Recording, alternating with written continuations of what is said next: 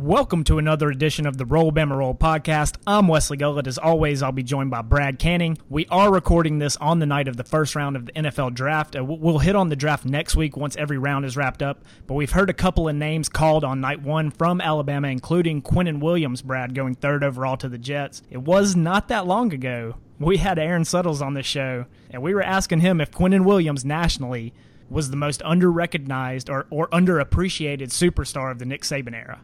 Yeah, it's crazy not only how fast time has flown, but how quick reality became for him and now his NFL career. I was listening to the NFL radio coverage on my drive a minute ago, and I heard Quinnen being interviewed, and he even said, look, 7-8 months ago, I didn't even know if I was going to start at Alabama. So to be drafted number 3 overall to the New York Jets is absolutely the greatest moment of my life. I mean, we were, 7 games into the season when we asked Aaron that? That was like LSU week? Yeah, leading up. Yeah, and then he blew up during that game and became like a household name overnight. I mean, it was crazy, man, because I don't know how to describe the grow-up and the glow-up that this guy has had. I haven't seen anything like that in Alabama under Nick Saban. Can I complain first? I have a draft pet peeve. Okay. This is totally unrelated, but if you're like me and you are emotionally invested in the draft, you spend all day waiting for it to start, okay? Tonight, just like every other year, it starts, and the Cardinals were on the clock. They get 10 minutes to make their pick. Why do the Cardinals need their full 10 minutes to make their draft pick?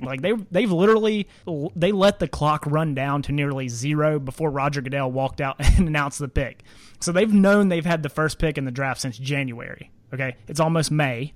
Shouldn't Roger Goodell be able to walk out and announce the start of the draft with the Cardinals envelope in his hand? Then the draft should start with the 49ers 10 minutes on the clock. Yeah, no, I get it. It's almost kind of like them being petty to make everybody wait. But I also think in some former years, and you could make a case for the Cardinals this year, of any team that holds the number 1 overall pick, they're probably using that 10 minutes to get in those last couple shots of Jaeger and hope they're doing the right thing to not have the number 1 pick again next year. So yeah, I was thinking maybe it's for TV or media purposes, but they've all been talking about the Cardinals pick ad nauseum for months. So I don't think that the extra few minutes of listening to Mel Kiper is that riveting, but I digress. Yeah, no, I mean, I agree, but I guess they wanted to drain the last bit of energy they could out of everybody over this Kyler Murray shit, so that's probably what that was. All I know is when I have the first pick in my fantasy football draft, that name is on the board instantly. Yeah, and all I know is if I'm ever in a fantasy football draft and people take 10 minutes per pick, the full 10 minutes, we're throwing hands. All right, so the big news this week, and we all know by now, Nick Saban recently had a hip replacement surgery, Brad. That's what they call it. Okay, so don't you have to be the Nick Saban of hip replacements to perform Nick Saban's hip replacement? Tell me what that doctor's greatest claim to fame is now outside of that. I mean, there's nothing that's going to top that. Yeah, and the stakes are high there, right? So This is the most important hip in the state of Alabama, clearly. And there are only 2 outcomes here. You are either hero or villain after this surgery. Imagine, I was thinking about this. Imagine spending 4 years getting your bachelor's degree. Then you go to 4 years of medical school, right? Depending, yeah. Okay. Then 7 years? It changes, but you can spend up to 7 years in a residency program, right? Okay. Imagine doing all that just to be the guy that broke Nick Saban. That's your legacy forever. Yeah, I hope you had a good life insurance policy. But luckily, Dr. Benton Emblem came through under pressure. Coach Saban, look, he's flaunting his bionic hip. Yeah, he never has to market himself again, I can promise you that. Did you read his quote on Wednesday? He told the Tuscaloosa News, quote, "I had 1 day on the walker, now I'm on the cane. I'll probably throw that SOB away tomorrow," end quote. I mean, my dad is just a man of quotes, and that might be the first one of his I actually get tattooed on my body because how great it was. Yeah, and I saw, I guess Julio Jones came in Thursday to make a visit. Nick Saban still had a little bit of a limp, but for someone, that just had their hip replaced, he seemed to be moving around pretty well. So yeah, 48 hours after he was put under. So is that going to be used against him in recruiting? Oh, I can look. Georgia's G-Day was this past weekend. I can guarantee you, when the news came out Thursday, who's going to have through Monday, got all these 4- and 5-star guys talking about, hey, look, that man got his ass kicked in the national championship game. He can't even have a good hip anymore. Like, don't go there. Come here. I've got a good hip. Want to see me do some box jumps? Like, I promise you, he was pulling out all the cards. But I mean, I think we've talked about before how Saban's going to be more motivated this year because of the way last year ended. He knows what he's dealing with on the recruiting trail with his age being used against him at 67 and now with a new hip. Yeah, I guarantee he's going to squash those things no problem when he tells that recruit to pick up the basketball. Let's come outside real quick, play some one-on-one. So that time of year has come where the NCAA playing rules oversight panel meets. They make their rule adjustments for the upcoming college football season. The 2 points of emphasis for them was the targeting rule, shocker, and overtime. I want to see if you like these rules. The new targeting rule, I think, will be a pretty significant change. I think we'll see less guys getting ejected, which in turn means less guys being suspended for half of their next game. LSU fans will be thrilled, I'm sure. Oh, yeah. But the quote is, instant replay officials will be directed to examine all aspects of the play and confirm the targeting foul when all elements of targeting are present.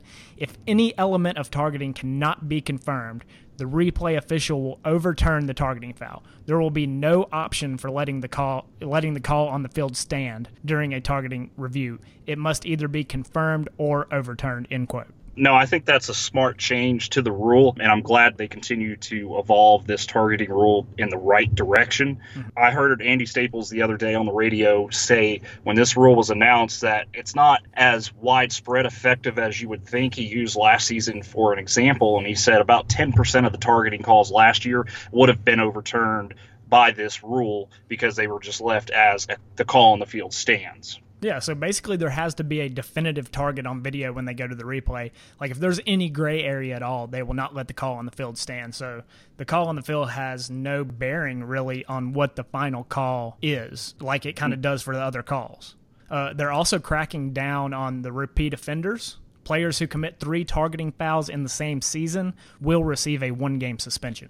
I guess in a sense that's good, mainly because you can't have a gray area if you get 3 penalties against you for targeting in one season, now that they took the option to leave it as the call on the field stands. Yeah, a lot of people complain about the targeting rules, and rightly so at times. But I like the fact that your third one, you have to sit a game. Because, I mean, look, all these studies and all these medical studies and tests and everything, a lot of these guys in the later parts of their life are suffering with head injuries and CTE and whatever it may be. I'm not opposed to keeping these guys safe, especially this early in their career. No, I mean, again, it would be different if they were doing the wrong thing. And for this now second or third revision to the rule since its first year, when there was not even an option to review the call, they've come a long way and they've continued to change it in the right direction. Yeah, exactly. They also tweaked overtime rules. If a game reaches its 5th overtime, teams will run alternating 2-point plays rather than offensive possessions starting at the 25. I'll take a wait-and-see approach to this, but I think I might like it. I kind of like the do-or-die scenario with like everything hinging on one play for both teams. Yeah, and they threw in a little 2-minute rest period between the 2nd and 4th overtimes leading up to that 5th one if it gets there. Look, you got to do something to keep that entertainment there when it gets to, say the 5th or 6th overtime. Now, I will say I was not upset that LSU and Texas A&M went to 7 last year. I thought it was entertaining as hell, but there were some people out there who just loved to not like things, and they weren't happy with it. Is that game, like, do you think that's the sole reason this rule changed? No, but I think it gave them a good opportunity to go back and revisit some possible changes. Plus, the NFL also talking about some rule changes with overtime. I think they took a step back and said, okay, well, what could we do different? Yeah. I also think this is a player safety thing, too, because, look, in that LSU-Texas A&M game, they were gassed. Oh, yeah. I mean, they did not belong on a football field at that point. No, not at all. Either way, I kind of like both of those rules. We'll kind of see how they play out. We may not even get a 5 overtime game next year. I mean, this could be a situation where we have to wait a couple of years to see that unfold. No, I agree. And, there was one other slight change they had talked about, too, with the rules. So they're going to now start calling 15-yard penalty personal fouls against blindside blocks. starting this season. So blindside block, they said, is if a quarterback leaves the pocket, talking about quarterbacks with this rule example, they said if a quarterback leaves the pocket and he's untouched for 1 full second, any blindside hit or block by his offensive lineman, tight end, whomever, will then be that personal foul penalty. So again, that might be the start of how the targeting rule was in the beginning. I don't know if they're going to review those personal foul penalties for a blindside block, but that is something to consider because, I mean, hell, you go back and look at the Georgia Southern game against Alabama last year, and Quentin Williams got, absolutely blocked, blindsided as well. Yeah, that could affect some of those teams like that, like the Georgia Southerns of the world, the triple option teams and whatever. I feel like that's good. That's a rule that we're all going to be complaining about in September. And then when this panel meets again next year, there's going to be adjustments. And just like the targeting rule, it may take them a few years to get this right. Absolutely. I wish they would do what the AAF did and have a, replay official in the booth who has no contact with anyone on the field or in a certain conference office. He has a headquarters that he deals with directly and has everything in front of him, and you get to listen in as they're making those decisions. I think that would be so perfect for the NCAA as well. All right, Brad, before we take a commercial break, I think you had a message. Yeah, so I wanted to stop for a second and give a shameless plug. I had a chance to join this week a guy named Colton Denning. He hosts the Two Stripes podcast. It's a Ohio State podcast. And it wasn't by my reaching out to him that I wanted to talk with an Ohio State guy. But I will say Colton gives a good name for them. I had a chance to sit down with him and break down the upcoming season, all things Alabama football. And I wanted to give a plug to his podcast. He's very knowledgeable. He's entertaining as hell, and he's doing a series right now of all the national college football teams and doing a season outlook. So you can find it on Apple Podcast or SoundCloud. Just search the Two Stripes podcast and give it a listen. All right, Brad, the college basketball corruption trial has started, and football was briefly drug into the mud during this Louis Martin Blazer testimony. Blazer basically named off a list of schools, including Alabama, where he paid players to sign with him when they turn pro. Basically, he's a runner, which is it's extremely hard to police for any program, but it's also important to note that he said this was between the years 2000 and 2014. The NCAA statute of limitations is 4 years, so I think they probably turn a blind eye to this. Yeah, the only way that 4-year window of statute of limitations could be expanded is if it was proven to be rampant and known and covered up. And I don't think you're going to find that in Alabama. But also at the same time, in a jest manner, I believe that if you think he is the only bag man at Alabama, boy, do I got some news for you. Don't ever look into Tosh Lupoy and see what he was doing behind the scenes. Also, as this pertains to Alabama, this is thought to be the incident with Marcel Darius in 2010. If you don't remember, Darius was suspended for a couple games at Alabama. He had to reimburse someone like $1,700 for 2 trips to Miami. So all of that would be pretty good news for Alabama. One, because it's potentially an issue that was already addressed with a suspension and reimbursement 9 years ago. And two, even if it's not that particular incident, it's still outside of the NCAA statute of limitations. I don't think there's a whole lot to worry about in Tuscaloosa. On Thursday, though, they did have Coach Ya for the basketball team on tape saying some pretty interesting stuff about how Alabama has resources for basketball. Oh yeah. We I guess we really wanted John Petty. Let's just leave it at that. Hey, okay, so I'm on board with that. I'm on board with the basketball program. Drop bags. Give these kids whatever. Everybody is doing this. I've coached in AAU. I've seen this go down. Like, AAU is so dirty. I mean, everybody already knows this. Some of these top kids, you're going to have to come out of pocket for them. Straight up. Do it. Just don't get caught. Going back to the football side of this, you said, this is good news for Alabama, possibly. You know who else is good news for? And that's Sports Illustrated, because they get to publish that damn article. They publish every freaking year about the 2009 or 10 or 12, whatever. I forget what year it is. They take an 8-year-old article about an Alabama player possibly getting $1,200 and republish it every year. So I automatically expect to see that. I'm shocked I haven't yet.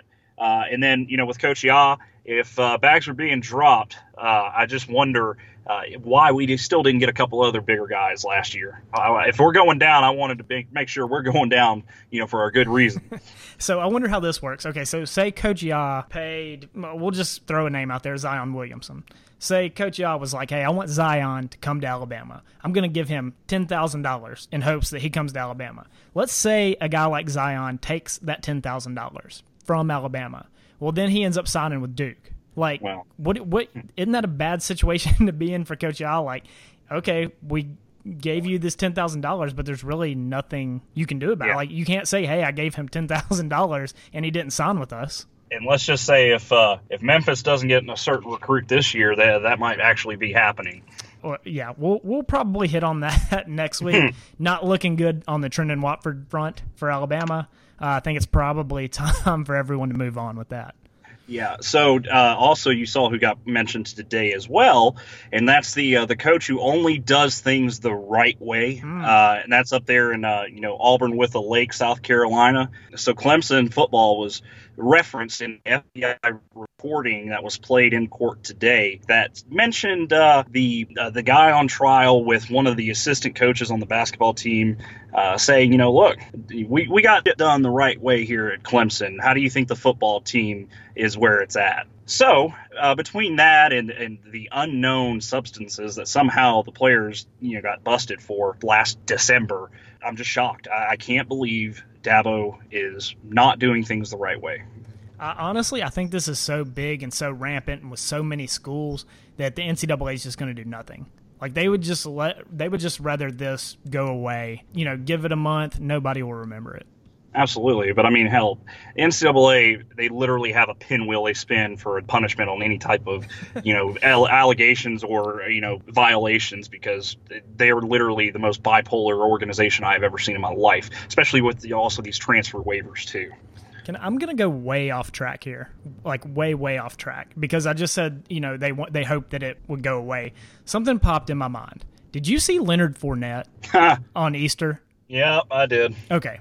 Like I said, this is way off beat here, but for those who did not see it, Leonard Fournette basically posted a picture on Twitter of himself on Easter, photoshopped as Jesus, right? Mm-hmm. And it said he is risen, but it's like literally a picture of Jesus with Leonard Fournette's face instead of Jesus's face. Yeah, I really didn't get his end game there. I was trying to figure out what the hell he's thinking. How do you think that that's possibly a good idea? What do you think went through his agent's mind? Well, all I know is Jesus would have rushed for more than 31 yards against Alabama. Well, that is a point. Jesus didn't get freaking laid out by Reuben Foster. So, all right.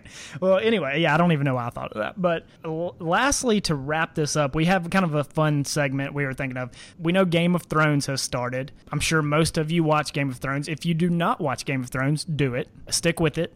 And if you don't want to watch it, please don't be the one to sit there on social media bragging about how you'll never watch the show. You've never seen a second of it, because let me tell you, I got a rocket you can get your ass on and go to the sun in. All right. What we wanted to the question that we wanted to pose is, which Game of Thrones character is Nick Saban? So, Brad, what are you going with? Yeah, and before we give our answers, we want you guys to be thinking of it, and we'd love to get your feedback, whether on Twitter or in the comments, who you would say Nick Saban is on Game of Thrones, and also maybe some other characters you think could be different coaches throughout the NCAA or even coaches at Alabama. So I'm going the obvious one just based on the portrayal of Nick Saban, nationally. Everyone likes to think he's this evil person who can't stand his players and, does nothing good for them. And to me, the Night King is the most obvious selection. And it's also because, the Night King has an army. Why? He raises them from the dead. Well, what does Nick Saban do every year, it seems like, with this dynasty? It's dead every year, so he keeps rising it from the dead with each successful year he has. So to me, that's the best fit. I had to narrow this down. Okay, so of course it had to be like one of the leaders or kings or, one of those main few characters, that like one of the rulers. So the first ruler was Robert Baratheon. He is not Robert Baratheon. Nick Saban's reign would never be ended by the Hogs, right? Mm-hmm. Okay, so Nick Saban is the mother of dragons. He built his army from the ground up. He's viewed both favorably and as like an evil entity by outsiders. The players he brings in give him this unfair advantage that the dragons give Daenerys. So, basically Julio Jones is one of the dragons. Okay. And in the end, one is the greatest ruler on the show, in my opinion, and the other is the greatest ruler in the history of the sport. So Nick Saban is the mother of dragons. All right, I can go with it. Do you have any other random characters? Yeah, I think the season 1 through 5 version of Tyrion, when he was still a wild philanthropist, shall we say, I think that's Steve Sarkisian prior to this stint at Alabama. Let's leave it at that. Or you can even say Lane Kiffin. If you watch Game of Thrones, you should get that comparison. What about you? You got anybody you're thinking about? Yeah, Lane is definitely Tyrion because he's so entertaining. Oh man, this is tough. Who's like silent in the background that doesn't get as much recognition? Oh, Littlefinger.